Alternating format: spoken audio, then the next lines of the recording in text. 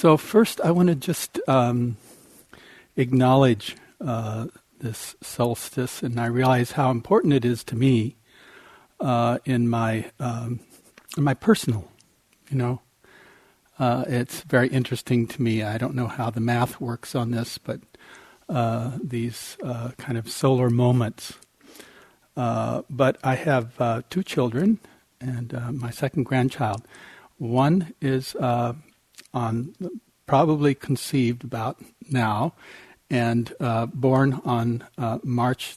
What that would be? No, that was Pema. So that would be on September the 21st. This is easy. I think they did this just so I could remember. And then the other one is born on the spring equinox, which is March the 21st. And then I have my second grandchild, who was born in Bali, right close to the equator in Indonesia, on June the 21st. So doesn't that make it easy, So, but it's important to me. I don't have any born at this time, so this is the birth, So in my usual fashion is I wrote you something today that's going to kind of help me navigate the talk tonight. And I always like to write a poem to sort of bring all of it into a means that I can use. So, this is what you get. Solstice. Taking this one seat. When the sun and the earth stand still, when the sun and the earth stand still, the darkness has found its still point, the light its birth. The darkness has found its still point, the light its birth. Gently sitting in the center, anchoring one's attention, repeatedly over and over again, saying, "This is my place. This is my place." Yet, these furious enchantments, tempting us over and over again to venture down the covered alleyways of our minds, stories piled upon stories. There is no relief venturing away from this seat. Tell me again, why is it so important to stay in this one seat? Like the great yogis of old, sitting in the silence of one seat, they broke the bonds of the storyteller. Freeing themselves and inhabiting the sheer gift and gratitude of time. Freedom can only happen in this single, simple seat. Freedom can only happen in this simple, single seat. So tonight, I just want to take adventure with you. It's this practice certainly is not an easy thing to undertake or stay with. And yet, for generations and generations, people have come and encouraged themselves to have the patience and the consistency to keep returning to this one seat.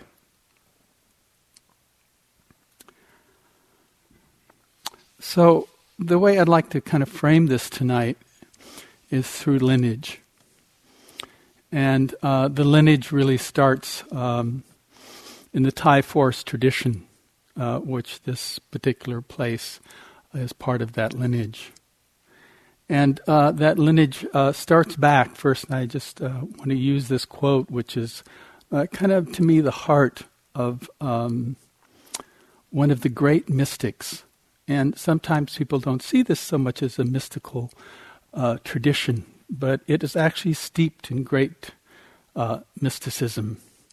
And it really comes out in the northern teak forests of Thailand back in the 1870s and 90s and 1900. And there was a great wanderer named Ajahn Mun. And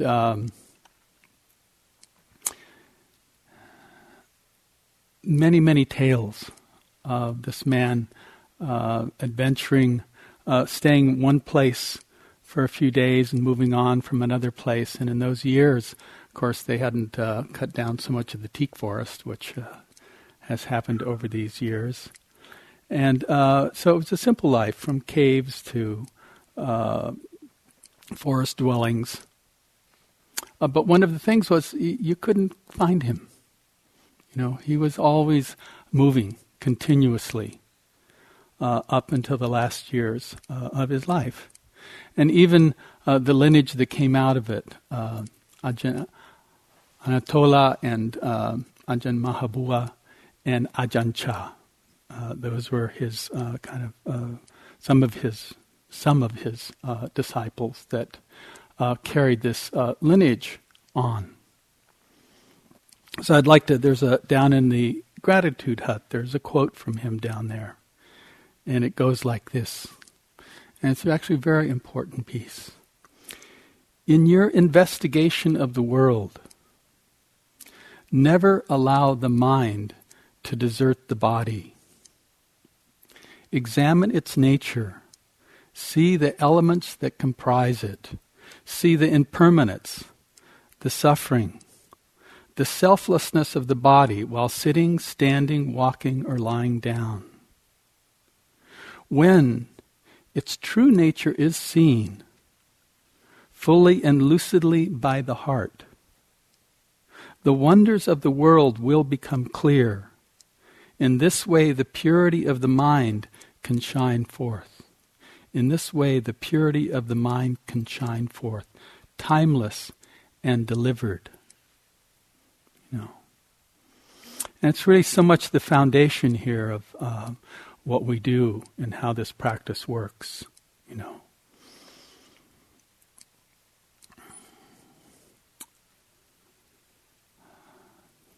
So there is the simplicity of this practice, but there's also, in the sense, particularly in the Thai forest tradition, the mechanics of this practice and the kind of pragmatic use of mindfulness awareness that is kind of the foundation here.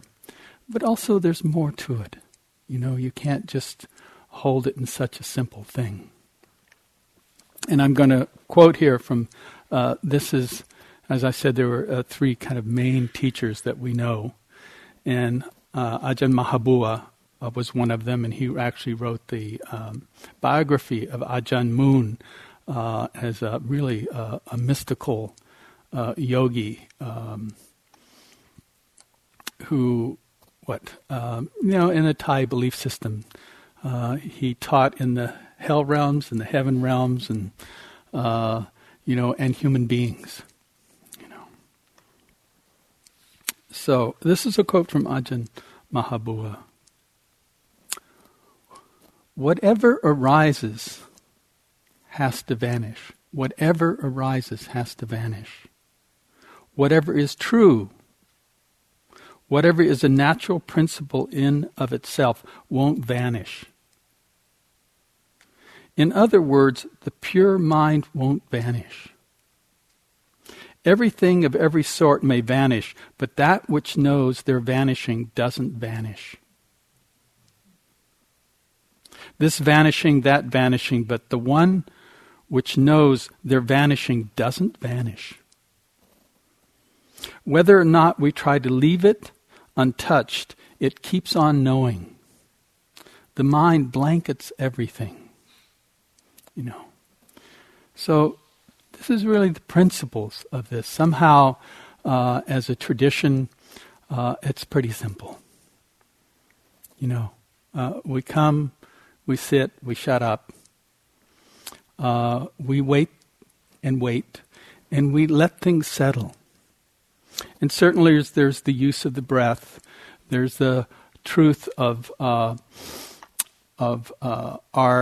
kind of studying how we experience our bodies, how we experience our liking and disliking through pleasantness and unpleasantness, or non-unpleasantness or non-unpleasantness. And we notice this continually traveling on the 1,000 stories that from the past or our anticipation of the future. And the practice is so simple, It just says, can you just stay here? Can you sit in this one seat?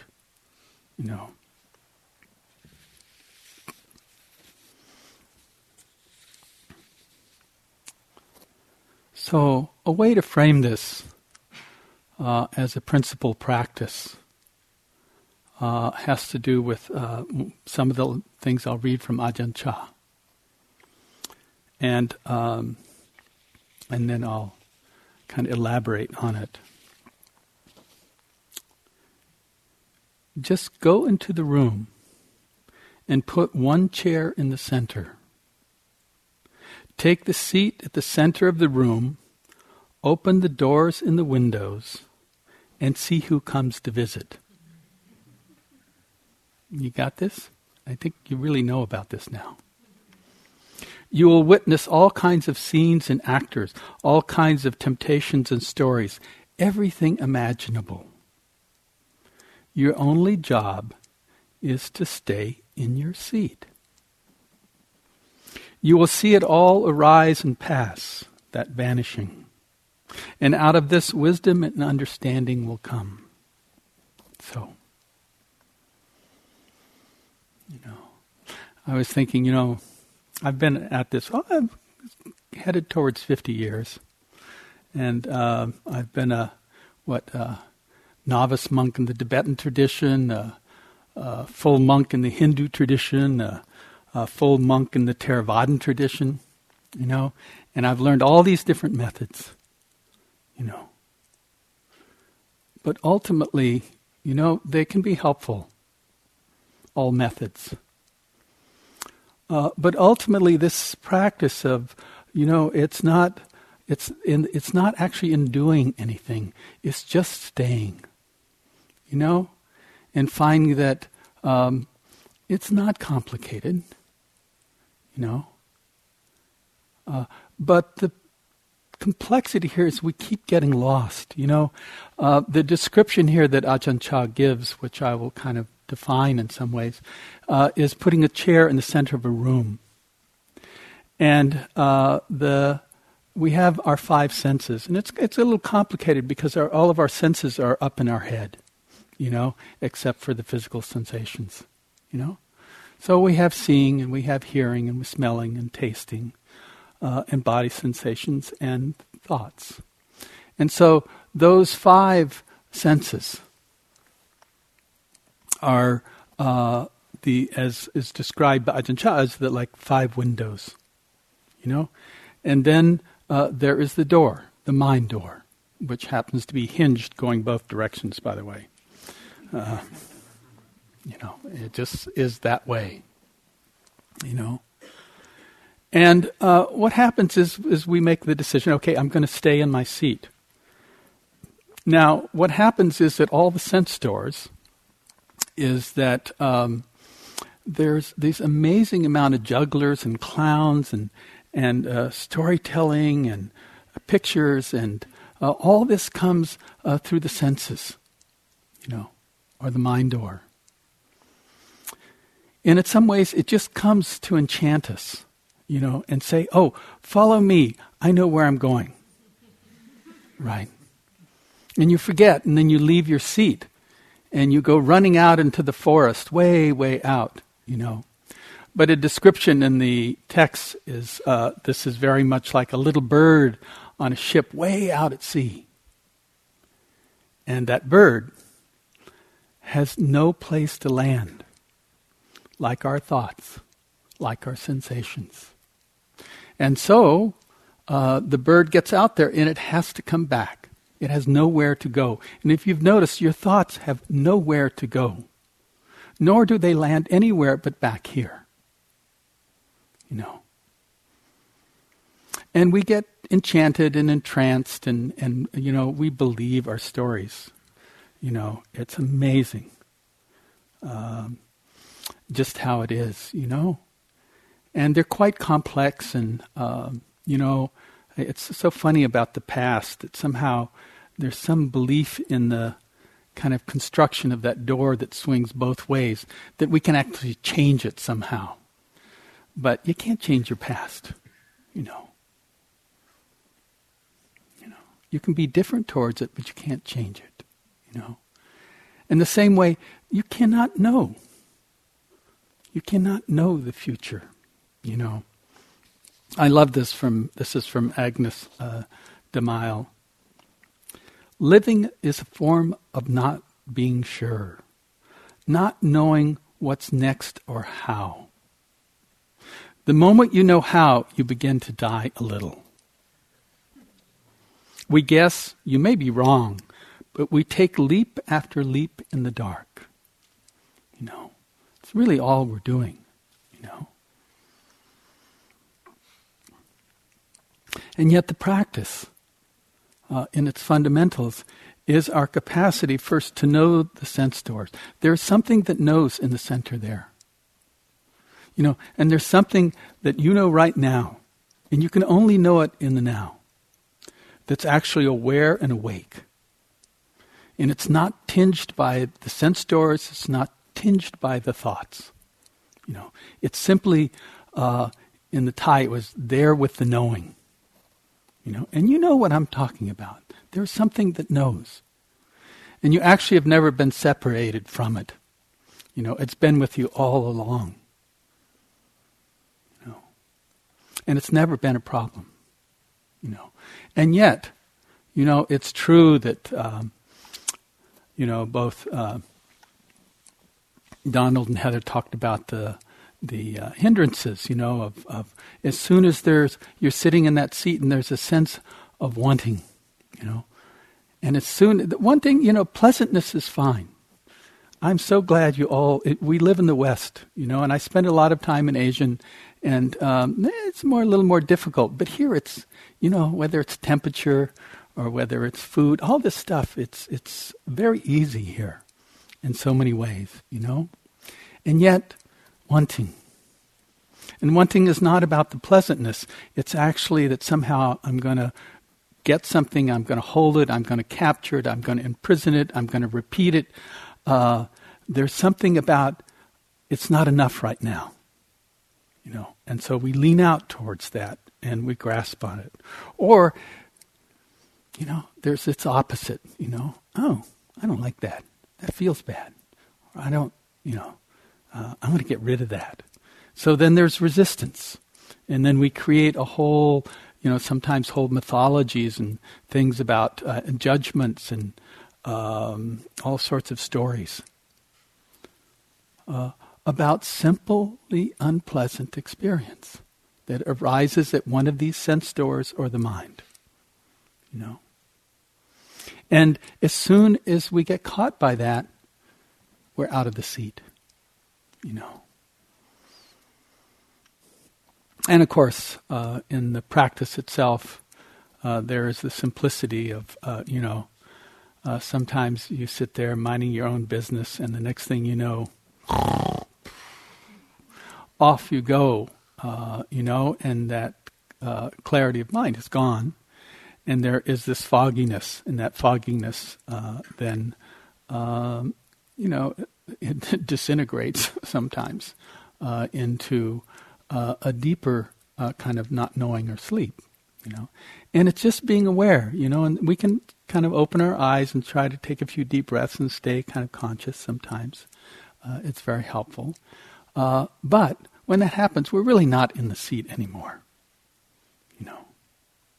In the same way, unfortunately, there's also the opposite of that, just like pleasantness or unpleasantness, which comes and kind of grabs us, And it's a thing called restlessness.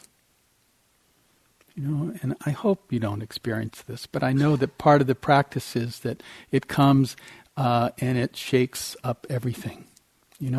Sometimes it's like ants crawling on you or something, and you just want to get out of here and get away from it. But there's lots of things you want to get out of here and get away from. But anyway, the truth is our capacity to just give ourselves permission, it is part of the vanishing. It has the nature to arise, like Mahabua says, and it will pass away.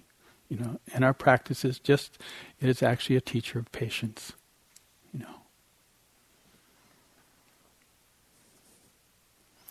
And then kind of the last of these is doubt. And doubt a lot of times is, well, why should I stay in my seat? My stories are much more interesting. Have you noticed that? And you run off, but unfortunately, they don't go anywhere. Part of the deal here is that this is kind of a cauldron, a community cauldron. In that cauldron, nothing is going on here. Okay? Nothing's going on. And yet, a lot goes on. But not in the physical world. And that our practice is just this simple truth that, can I see that, I'm more than my mistrust or, doubting that I have the capacity to actually be one who is awake.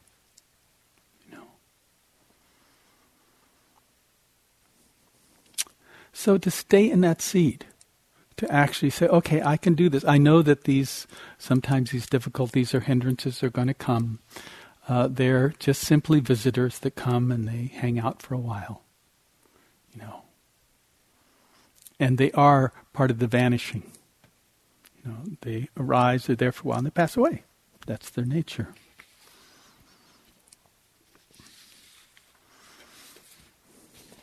From the Venerable again, Ajahn Chah. As I see it, the mind is like a single point, the center of the universe. And the mental states are like visitors who come and stay at this point for short or long periods of time. Get to know these visitors well. Become familiar with the vivid pictures they paint, the alluring stories they tell to entice you to follow them. But do not give up your seat. It is the only chair around. This is what's cool. If you continue to occupy it unceasingly, greeting each guest as it comes, firmly establishing yourself in awareness, transforming your mind into the one who knows, the one who is awake, the visitors will eventually stop coming back. This is kind of cool. They will stop coming back. If you give them real attention, how many times can these visitors return? Speak with them here and you will know every one of them well. Then your mind will at last be at peace.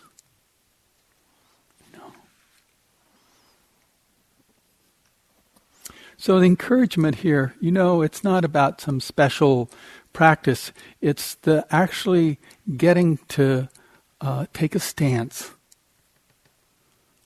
in the complexity of your life and realize that somehow, first of all, that if you simply stay, that the stories, the emotions, it's kind of like a muddy pond, and part of the objective here is that the practice is very simple to me. It's not doing anything with the muddy water. It is simply not putting a stick in the water and stirring the thing up, because that's what we do, And the discipline here is just simply to hold the stick out of the water and let the sediment settle,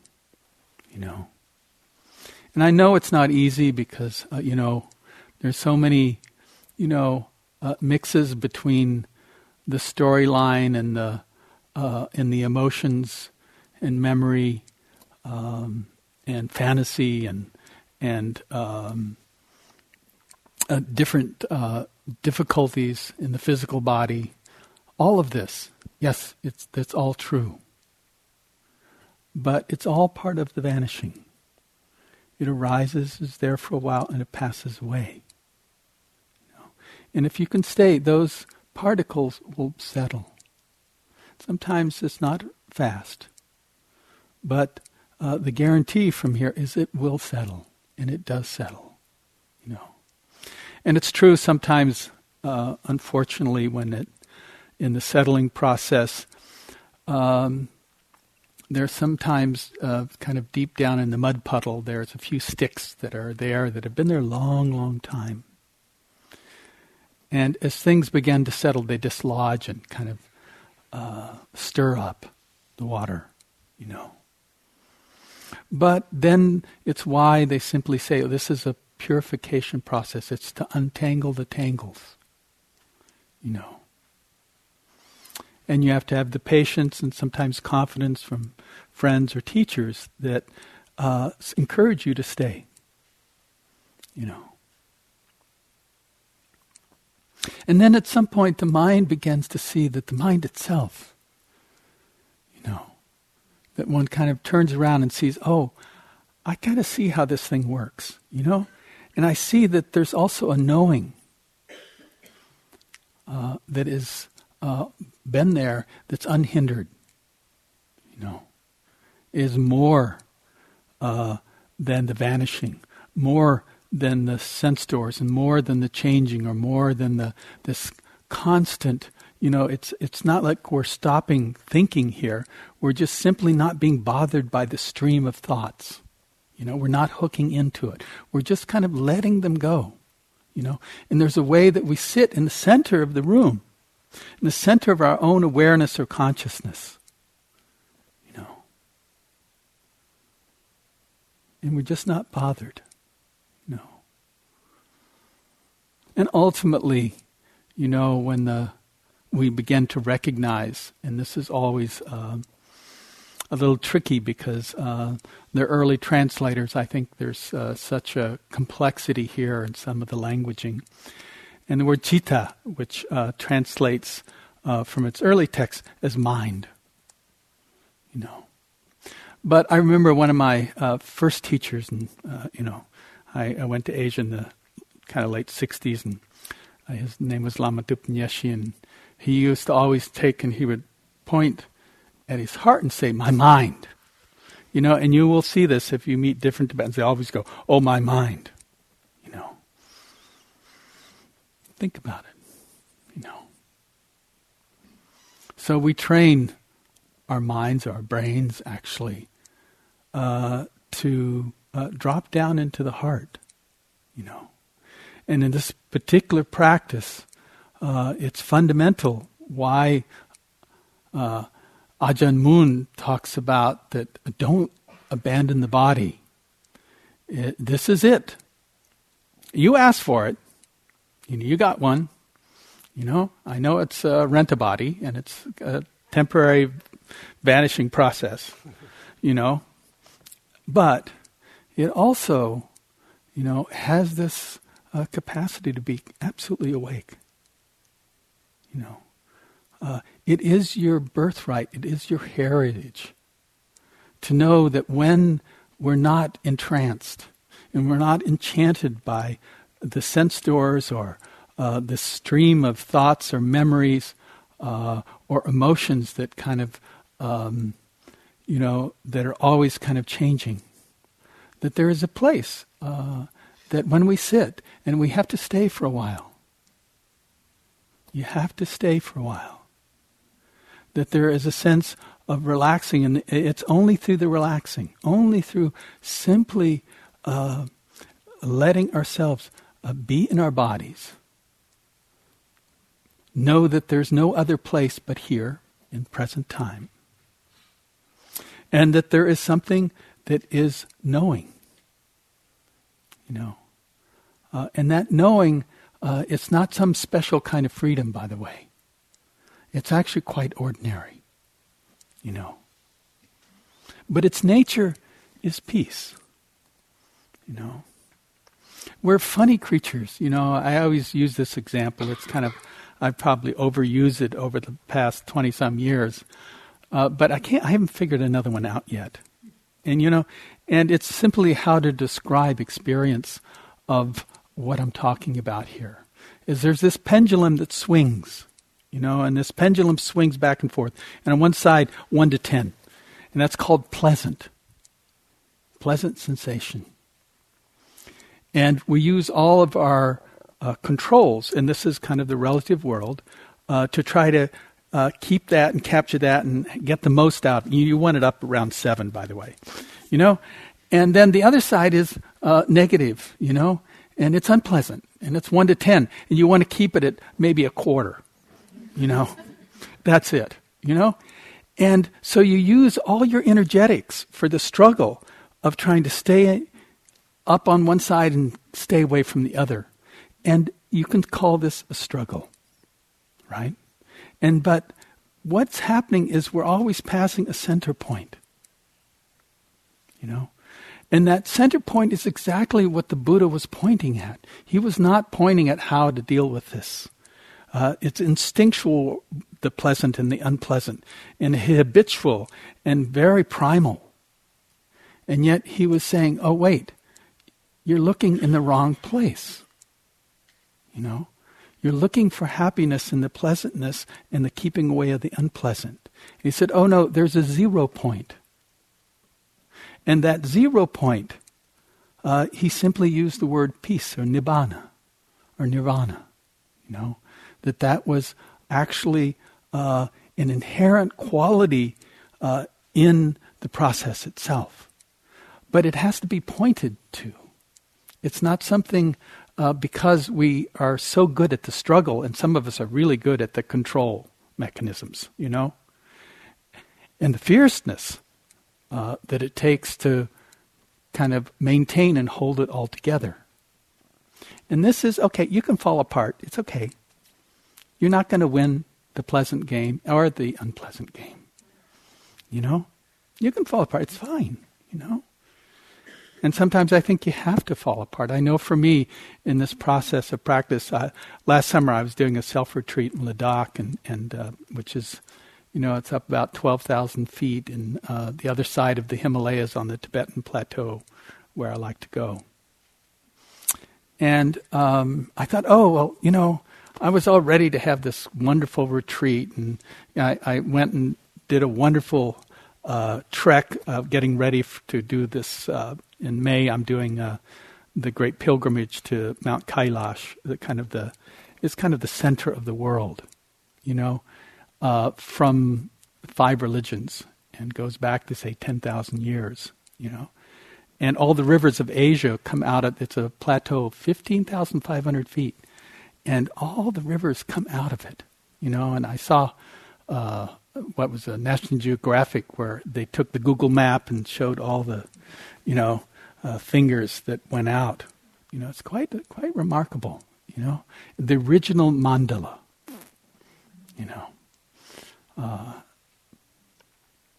And so I thought, I better. I went in 2008, and I had a bad up at high altitude. Sometimes, if you have bad teeth or had a bad tooth, and so it abscessed, and it was made a difficult journey for me. And so I had to go test out this summer, So I walked and I did this Marca Valley trek. It was wonderful, and I made it up to about 17,000. It snowed, and I was fine, I came down, and I thought, okay, now I've walked out all the West, which is one of the things I've done, by the way, for over 40 years. Is I've trekked before, I've retreated a lot of times. So I did my trek, and I got back to Leh, and then I went to the monastery where I was going to sit. And I had forgotten my cholesterol, old guy, cholesterol medicine in the West. So I went and got some alternative in the Indian store, and I'd been taking it for 3 weeks or a month, and I started retreat, and I started to have these muscle pains. And I thought, oh my gosh, my hip's going out. Then my elbow was going out. Then my knee was going out. And it was like I was sitting there, and pretty soon I couldn't sit like this anymore. I had to sit in the chair, And it was really quite remarkable experience in the sense of what I expected of myself and what I had, And actually I suffered quite a bit, because there was no doctor I could go ask the question. I figured I better keep taking this stuff. I don't want to have a stroke. So, I'll just do it. But it just got more painful and painful. And I'm kind of warrior type, so I'd go out, and 5 o'clock, I'd take my walk, which hurt terribly, But, in the end, it didn't get any better. And actually, it probably got worse. And I came back and got it all straightened out. I went off of it and stuff. And I thought, well, that was a waste of time. I had to sit in a chair and, I fidgeted and then I would go out, and I was thinking, here's this great, great meditator, right? And I couldn't sit still. My mind was all over the place, And I came back and I realized, and I also understood, there was something I very much understood in it, but the body was not cooperating, And I came back and I realized, oh, John, this is all about your heart, I didn't ask for this, but this was what I needed at the time, was somehow there was a hardening and just to soften my heart, And I think sometimes, again, this what Mahabua was talking about, that there is this knowing that's there. And that knowing, if you're willing to listen and hang out in this, it will teach you. It will bring you to your knees, or your butt anyway. And it will also, there is something that's working. And it's not something I can put my finger on or tell you I know or anything.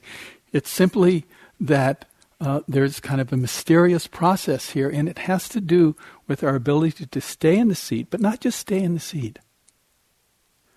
There's a capacity. This is all about listening to levels, to deeper and deeper. We're so caught up in the thinking process in the West, But what we're talking about here is if you stay in your seat, it's about when the mind begins to inhabit the body. And if the mind inhabits the body, then it actually, the mind becomes aware of the heart. And so then there is actually a wholeness. You could just use that word, a wholeness, that is available to you, And it is only about listening, It is, we use sometimes the word intuition, intuitive, or gut, a gut feeling. And this is really, in a way, learning to kind of connect and trust that there is a knowing that you have, that you can't outthink any of this stuff. Thinking's good for some things. But when you're talking in this world, no, it's actually not thinking.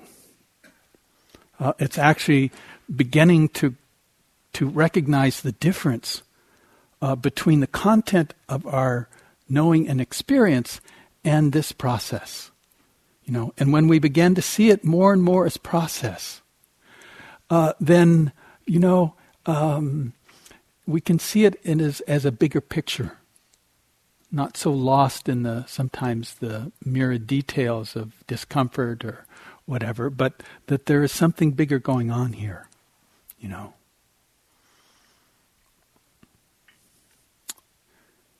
I think we're something with these sense doors and mind where we make ourselves very small,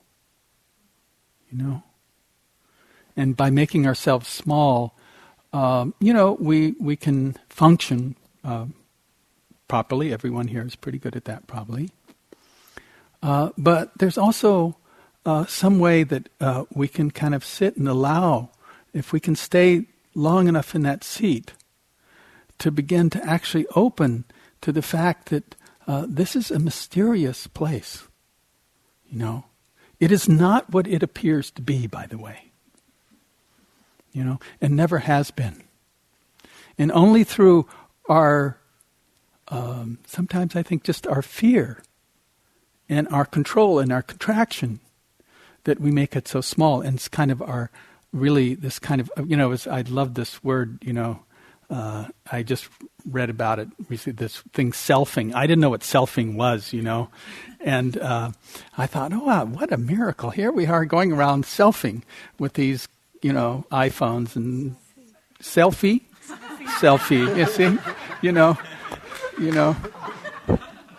selfing, okay, selfie, I won't make it into the Webster's dictionary, but that's okay, But we have to somehow, there's a process of dissolving all this, And, I don't know. There's a mundane world you live in.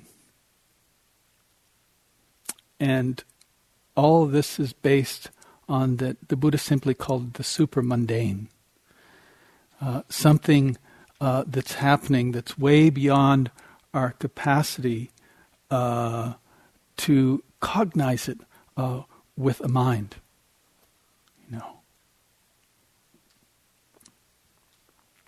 And so we train.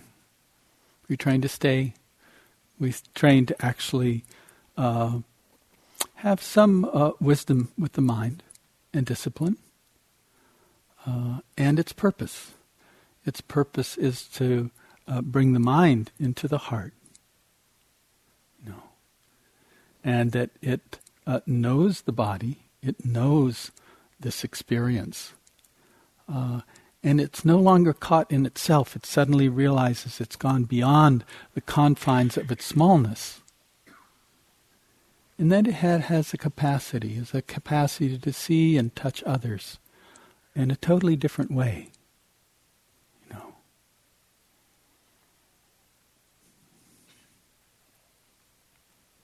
So, I think that's pretty good, Stay awake. This is a big chance.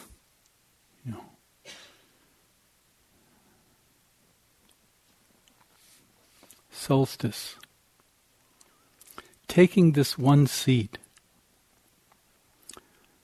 When the sun and the earth stand still. When the sun and the earth stand still. The darkness has found its still point. The light, its birth. Gently sitting in the center, anchoring one's attention, repeating it over and over. This is my place. This is my place. Yet these furious enchantments tempting us over and over again to venture down the covered alleyways of our minds. Stories piled upon stories. There is no relief venturing away from this seat.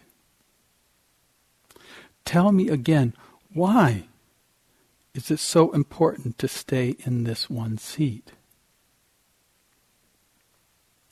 Like the great yogis of old, sitting in the silence of the one seat, they broke the bonds of the storyteller, freeing themselves and inhabiting the sheer gift and gratitude of time. Freedom can only happen in this single, simple seat. just sit for a moment.